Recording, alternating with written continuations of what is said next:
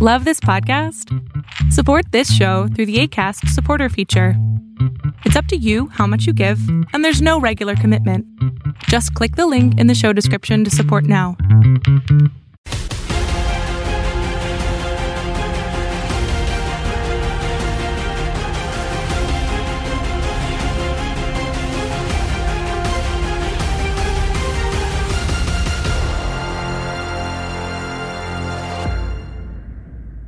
Fight fans and basketball fans and sports fans in general, we welcome you into a special edition of Inside Boxing Live. This week, we're going to call it Inside Basketball Live because we have a fun one planned for you today. Obviously, no boxing on the schedule. We are getting closer to these closed arena fights, but that's a story for another day. But today, I have a special one planned for you. We're going to talk a little Last Dance with two very talented producers, Jake Rogal and Matt Maxson. We welcome them in right now.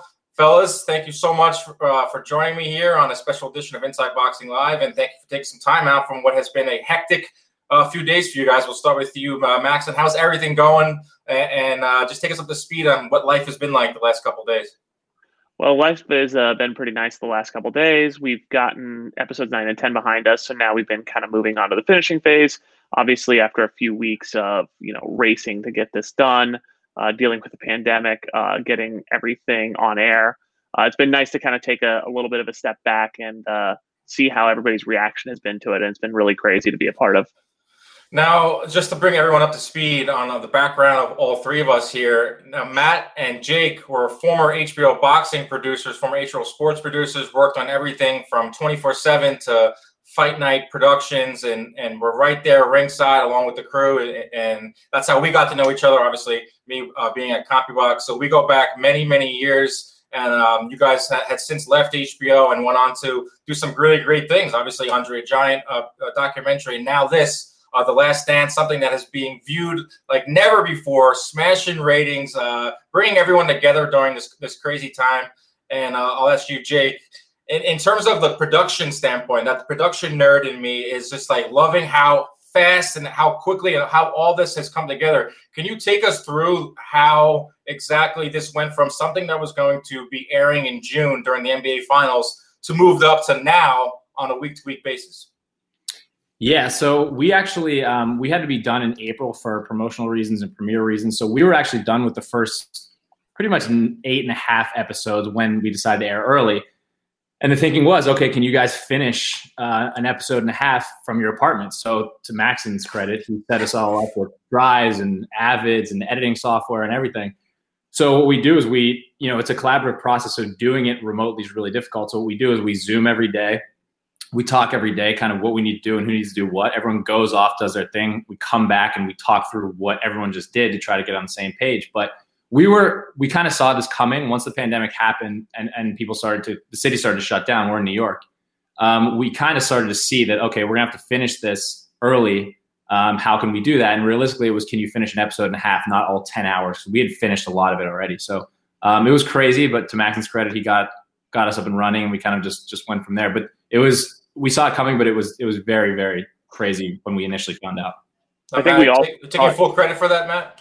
No, I'll take partial credit, but I think we all thought when this had started to kind of break down, like, okay, maybe we'll finish an episode or so. Maybe we'll still be back in the office by, finalizing episode 10.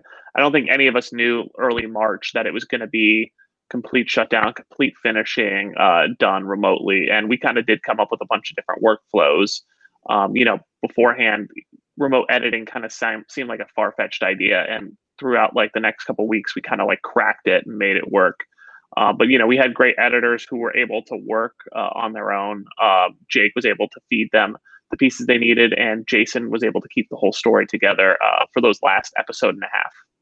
Jason Hare, for another HBO guy, apparently he was in my backyard playing wiffle ball. I didn't even know. I wish I would have gotten his business card then. But moving on here and talking about what your guys' roles were in terms of making this documentary. I know over 500 plus hours of never seen before footage, over 100 interviews, 2 presidents. Jake, you sent me over the list of people interviewed. Staggering list of people. Just take us through, Jake. We'll start with you in terms of what your role was and some of your experiences making this. Yeah. So my role really, I always look at it as there's a director and he has a vision, and it's sort of whatever I can do to help get that vision to where it needs to be. So some days it's booking interviews, and some days it's working in the edit, and some days it's logging footage, and it's a range of things. And the whole goal is just, what does the director need to get this thing to where it needs to be? So what happened was, we got a list of all these people we wanted to interview, and I was just like, I'll start calling people. And all of a sudden I became like the guy that booked the interviews. So I ended up booking pretty much all of them. I didn't do like Michaels and the Obamas, and they're kind of out of my ability to reach them range.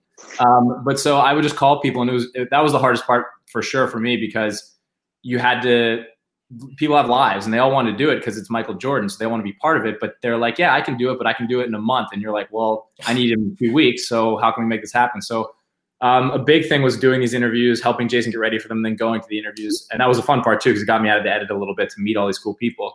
And then when I was back in New York, I was really working with an editor and following the storyline that Jason wanted to create and just trying to put it together. We had amazing editors, so they worked on their own very well. And all I had to do was kind of support what they needed. Hey, can you find this bite? What do you think of this? Do you have this shot?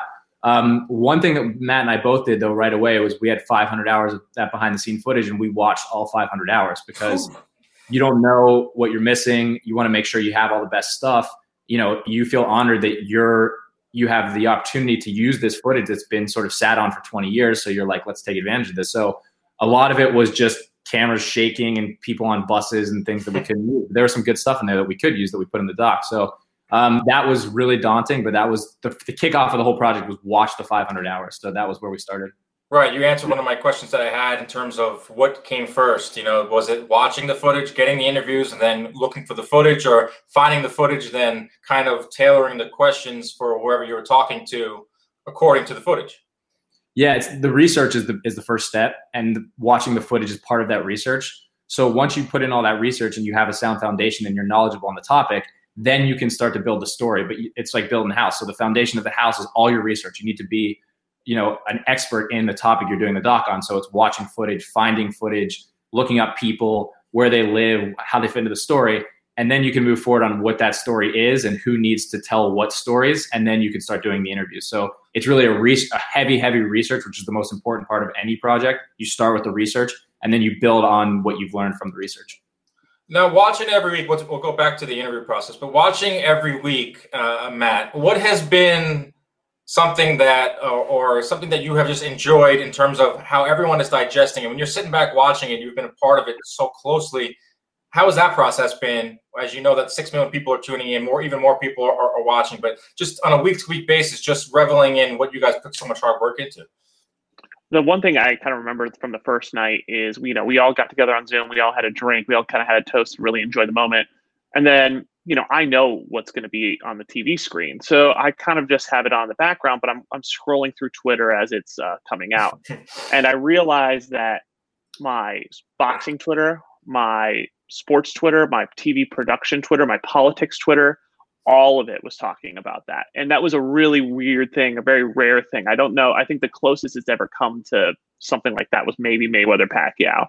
And so just to see like everything kind of coalesce around this storyline, see, the top 20 things on Twitter were all Last Dance related, Last Dance, Jerry Krause, Michael Jordan, song that had just played. It was just like, whoa, the world is watching, and that was nuts. How about in terms of what goes viral? I mean, it's obviously some of the bigger things we all kind of knew, Jordan walking away, Jordan gambling, the dynamic of the team to a certain extent. I think there's a lot of things we learned about the team that we didn't know. But in terms of the things that have gone viral, are you guys surprised by that? Is there something maybe like there's like a poll on what you think will go viral next? Because from the cocaine circus to Jordan's mom altering the state of Nike as we knew it, to John Michael Wozniak, the guy that played quarters with Michael Jordan. Has there been something that you were surprised went viral, or was it like, oh, we kind of saw that coming? I was pretty sure that I knew the John Michael quarter tossing scene was going to go viral. I think in fact, I texted one of our APs the moment it was coming up. I said, all right, get ready to break the internet. I knew Jerry Krause dancing on the airplane was going to be a moment. I don't think I thought of it in terms of viral. I thought of it as like, people are going to love this. People are going to laugh about this. People are going to enjoy this. But to kind of see those moments come up, and then when they finally hit, and you just start to see everything, becomes part of the conversation. You're just like, you get a little smile, you get a laugh, and enjoy that. Now, Jake, you were in on all 3 of the interview processes or the interview sessions with Michael Jordan. I'm not going to assume, but what was your favorite interview of all of these, and what was the one that left you completely starstruck?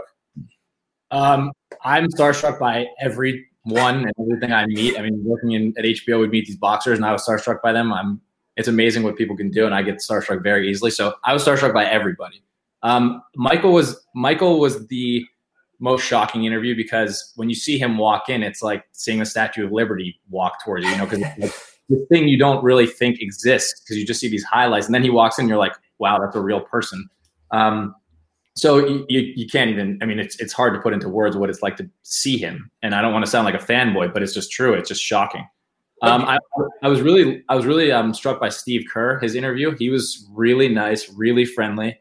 You understand why he's a good coach, because he walks in the room and you want him to like you, like he's just one of those guys. So I was starstruck by everybody, Michael in particular. And Steve Kerr really stuck out to me after his interview as well.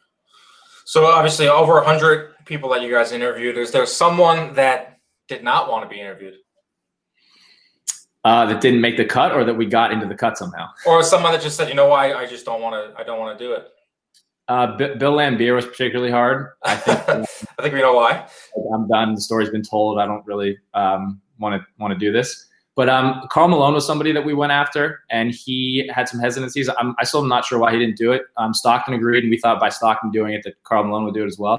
The NBA went after him, and I think he just was a private guy, so he'd rather keep it that way. But for the most part, booking these interviews is usually hard, because you have to say, what we're doing and why they'd want to be part of it. But for most of them, you just say, hey, we're doing a Michael Jordan doc and Michael's involved. And everybody's like, yeah, I'll do it. I'd love to do it. That'd be an honor. So for the most part, everybody was pretty down. Another thing I noticed, and maybe you guys can obviously speak on this, is did you get the sense that a lot of the people that you were interviewing kind of knew the scope of this documentary and what was going to be? So they were willing not only to just share a lot of information, but I feel like guys wanted to leave their mark by leaving an epic soundbite. I think if they were a Bulls player, they had known that this was going to be done at some point, because the 500 hours, they had let them in behind the scenes. So back in 1997, 1998, I think they kind of knew what was going to be, that this was going to happen at some point. I think there was maybe some shock that it was happening now, or maybe that everybody had signed off on it, from Michael down to Phil, and everybody in between. But you could tell that a lot more people were candid, because it has been, 20 years later. Tony Kukoc going into all the details of, the dream team, and realizing the rift that had come up with Krause years later. Bill Wennington, I remember being especially candid, pretty much didn't hold anything back. I really don't think there was anybody who was, wanting to not tell the story or felt like it needed to be sugar-coated. It had been, the wounds has healed, or, any bad blood maybe had, simmered at some point. But yeah, no, I think everybody wanted to tell the story, because it was a real special moment in all their lives. And just to build on that real quick, I think that when you say Michael's involved and he's going to be in this, he doesn't do a lot. So when people hear that, they think, okay, this is going to be a big deal because of who Michael is and his lack of presence in society as far as being on camera and doing interviews. So when they heard that, they probably in their head thought, okay, this is going to be a big deal because of how rarely he's involved with things like this. So this is my opportunity to tell my story and tell what I saw and be a part of something like that. That's a really good point too. Yeah, you're right, because you don't hear too much from Mike. So when he speaks, you almost wow, you hang on every word. I found myself doing that again too. What in terms of why now? Do you ever get the sense from Mike, maybe talk to him off camera or hearing through the process of making this, on why he decided that now was the time he wanted this to come out? Yeah, I think it was a number of reasons. I think his 10-hour documentaries didn't really exist until now. And to tell a story of the Bulls and with Michael, you need a lot of time. So the concept of a long form documentary wasn't really a thing until recently. So that needed to be in place. Then I think his team realized, now's a good time. It's been 20 years. There's a whole generation who doesn't really know Michael and what he was about. And I think also at the time, I know when his team came up with the idea that like Golden State had been doing a lot and LeBron had been doing a lot, and I think there's that competitiveness in him still there, and he's like, all right, I still want to show people what I was about. So I think it was a number of things. I think it was the documentary landscape changing. I think it was time had passed, so people were ready to be honest, and the story needed to be told because a generation didn't remember it. And also, I think his competitiveness kind of kicked in. I also know he has 2 young daughters, so this would be cool for them to see. And this doc was a Chicago Bulls documentary about Michael Jordan was gonna get made someday. So why not be part of it and have some say in it and make your presence felt in it? And I think his team did a good job of hammering that home. And so I don't know if he ever fully wanted to do it, but hopefully he's happy that he did it now. I think he is too. Do you guys take any, what the right word is, but the fact that how we're digesting this, how we're all watching this, how it's bringing everyone together in terms of where we are in the world right now, going through the coronavirus battle. Do you guys feel like you did your part in terms of helping people, step away from it for a little while every Sunday night, bringing everyone together? I think we knew when the dates were getting pulled up. There was no reticence to be like, whoa, I don't know if we can make this happen schedule-wise or whatever. We wanted it to come out because we knew, how difficult our lives have become, how difficult all of our lives have become, especially all of us based in New York City here, how crazy the city had become. But I do feel like there's that little feeling you get when it does come on Sunday night. You're like, okay, like people are getting a little R&R from the craziness that's going on right now. And I know that that's tough. So I think there is some joy that we do feel in being able to provide it. I know doesn't feel like we're doing quote unquote our part. I think doing our part is still staying home and washing my hands every day. But it does feel nice that we got to do something that came out at the right time. Now, is there a moment, I'm jumping all over the place, but is there a moment during we're talking the last episode, and I'll ask this to you, Jake. It was kind of the only part of Michael Jordan's career that had any type of controversy, and that was the gambling. While you guys were speaking on that, and that came up during the interview process, did you feel a little tension in the room? What was that like when he touched on the part of his career that is considered to be the only, dark part? Yeah, it's uncomfortable. Anytime you ask somebody a question that is hard and they've been through a lot with, it's uncomfortable. But I think that he was savvy enough to realize that if people are going to understand this is a real doc, he had to get into that kind of stuff. So he knew we were going to go there eventually. I think there was no conversation with him beforehand, but I think he was smart enough to realize, all right, if we're going to be credible here and people are going to know this is a real doc about me and I'm being serious, I have to talk about the controversial things. And so you're never ready to talk to somebody about that. It's uncomfortable. He handled it well. Jason handled it well. There was no tension in the room at all. It was very normal and comfortable, but it's an uncomfortable topic and it's personal. And it's caused so much craziness in his life that it's probably hard to talk about, especially on camera, knowing millions of people are going to see it. So when you have the questions and I'm following along as Jason's going and you're a couple questions away from that and you're like, you're like, oh, here it comes. Like, God, I hope this is okay. And it ended up being okay. And he was great about it, but yeah, it's nerve wracking and it's uncomfortable. Okay. I'll ask the question everyone wants to know. It's the changing of President Obama's lower third. What's the story behind that? Is there any story behind it? Because that was something that also came up in, the following day, or you check Twitter, which I do as I watch the documentary, but that was also a source of conversation as well. So when we were first doing this and getting ready for it, we are planning for it to be around the NBA finals. So we're coming up with lower thirds. And one of the things that we had said is we don't want to just have, a famous person in it to just have a famous person. So we're feeling was we want to make sure everyone knows that, hey, Obama was a resident of Chicago at this time. That was what his background was in the early 80s. That was what he did. So we had fonted him in that when it came out for episode 1. And we'd already planned that like for episodes 5, episode 7, episode 9, wherever else he was going to show up, that it was going to be President Barack Obama, because that's where he was in his life later on.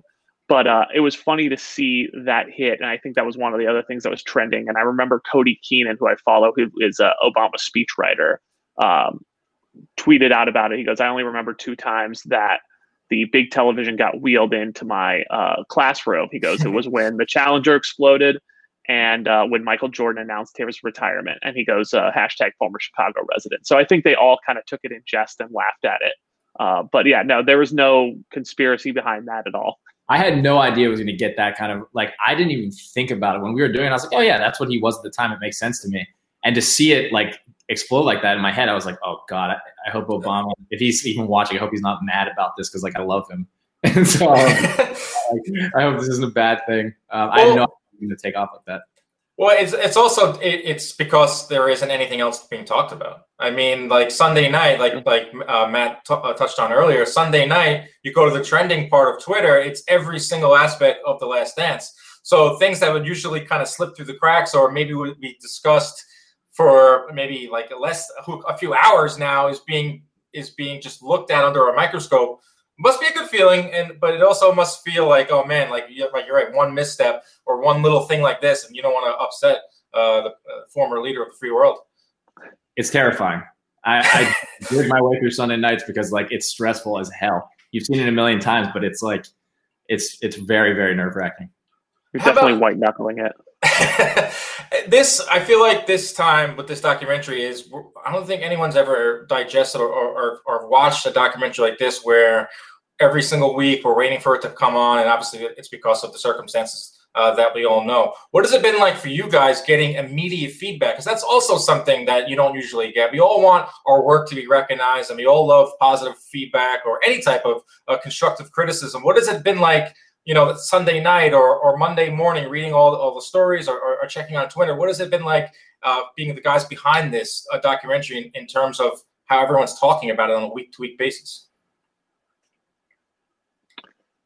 I mean, it's been wild to see how it comes back instantaneously, that it is this like kind of instant feedback. I don't think we're ever, most of the things are kind of just like, I can't believe this happened. I can't believe this is going on. So you're kind of prepared for most of it. Like, I don't know. They didn't know that we were going to get into gambling. People didn't know, Paul Westphal was going to lose his mind in a huddle in Phoenix. I think that's the part of it that we're mostly used to. I think the one thing that was still surprising to me is just like the scope of it, that there are, it's the equivalent of watching the college football championship every Sunday night. Like that's the one thing that's kind of been surprising to me is the staying power that it's had from week in, week out. I don't think that I was ever prepared for it to get that kind of exposure. I don't think the scope you'll ever really understand, be able to process the scope of that. I think it's big enough where it's just hard to take in. But what's fun is when you have a moment that you're proud of that like you liked, and then you see people reacting positively to that moment, and you're like, oh, I love that moment too. I'm glad that landed the way it did because, I wanted that to happen. And so that's satisfying to see people react to things you were hoping they would react to. But as far as the scope goes, it's big to the point where you can't really process it in real time. Do you have any of those moments that you just talked about where you didn't know if it was going to land and you see that it landed? Yeah, I think John Michael is an example. He passed away, unfortunately. We interviewed him. He's a really nice guy. And I was like, God, he comes off well in the scene. He's funny and he's got that crazy hair. And like, I just hope people like him. He's very likable in this. And then when you see that scene play out and then you see like, people making t-shirts and joking about how his shrug is the best shrug and like the only guy in Michael's head in his career and all that. Like that was so satisfying because he's such a good guy and he deserved that moment because he came off really well and he made that scene what it was. So things like that, I think that was cool to see him get that shine. How about the music? Go ahead, Matt. Oh, I was going to say the only thing I can think of that was close to that for me was the Krause dancing on the plane. There was a long story of trying to find that shot. We saw it in the end of a year-ender, and the NBA dug through every piece of archival, just like kept on churning for it, and it went in, week out. And we had already edited that part of the episode.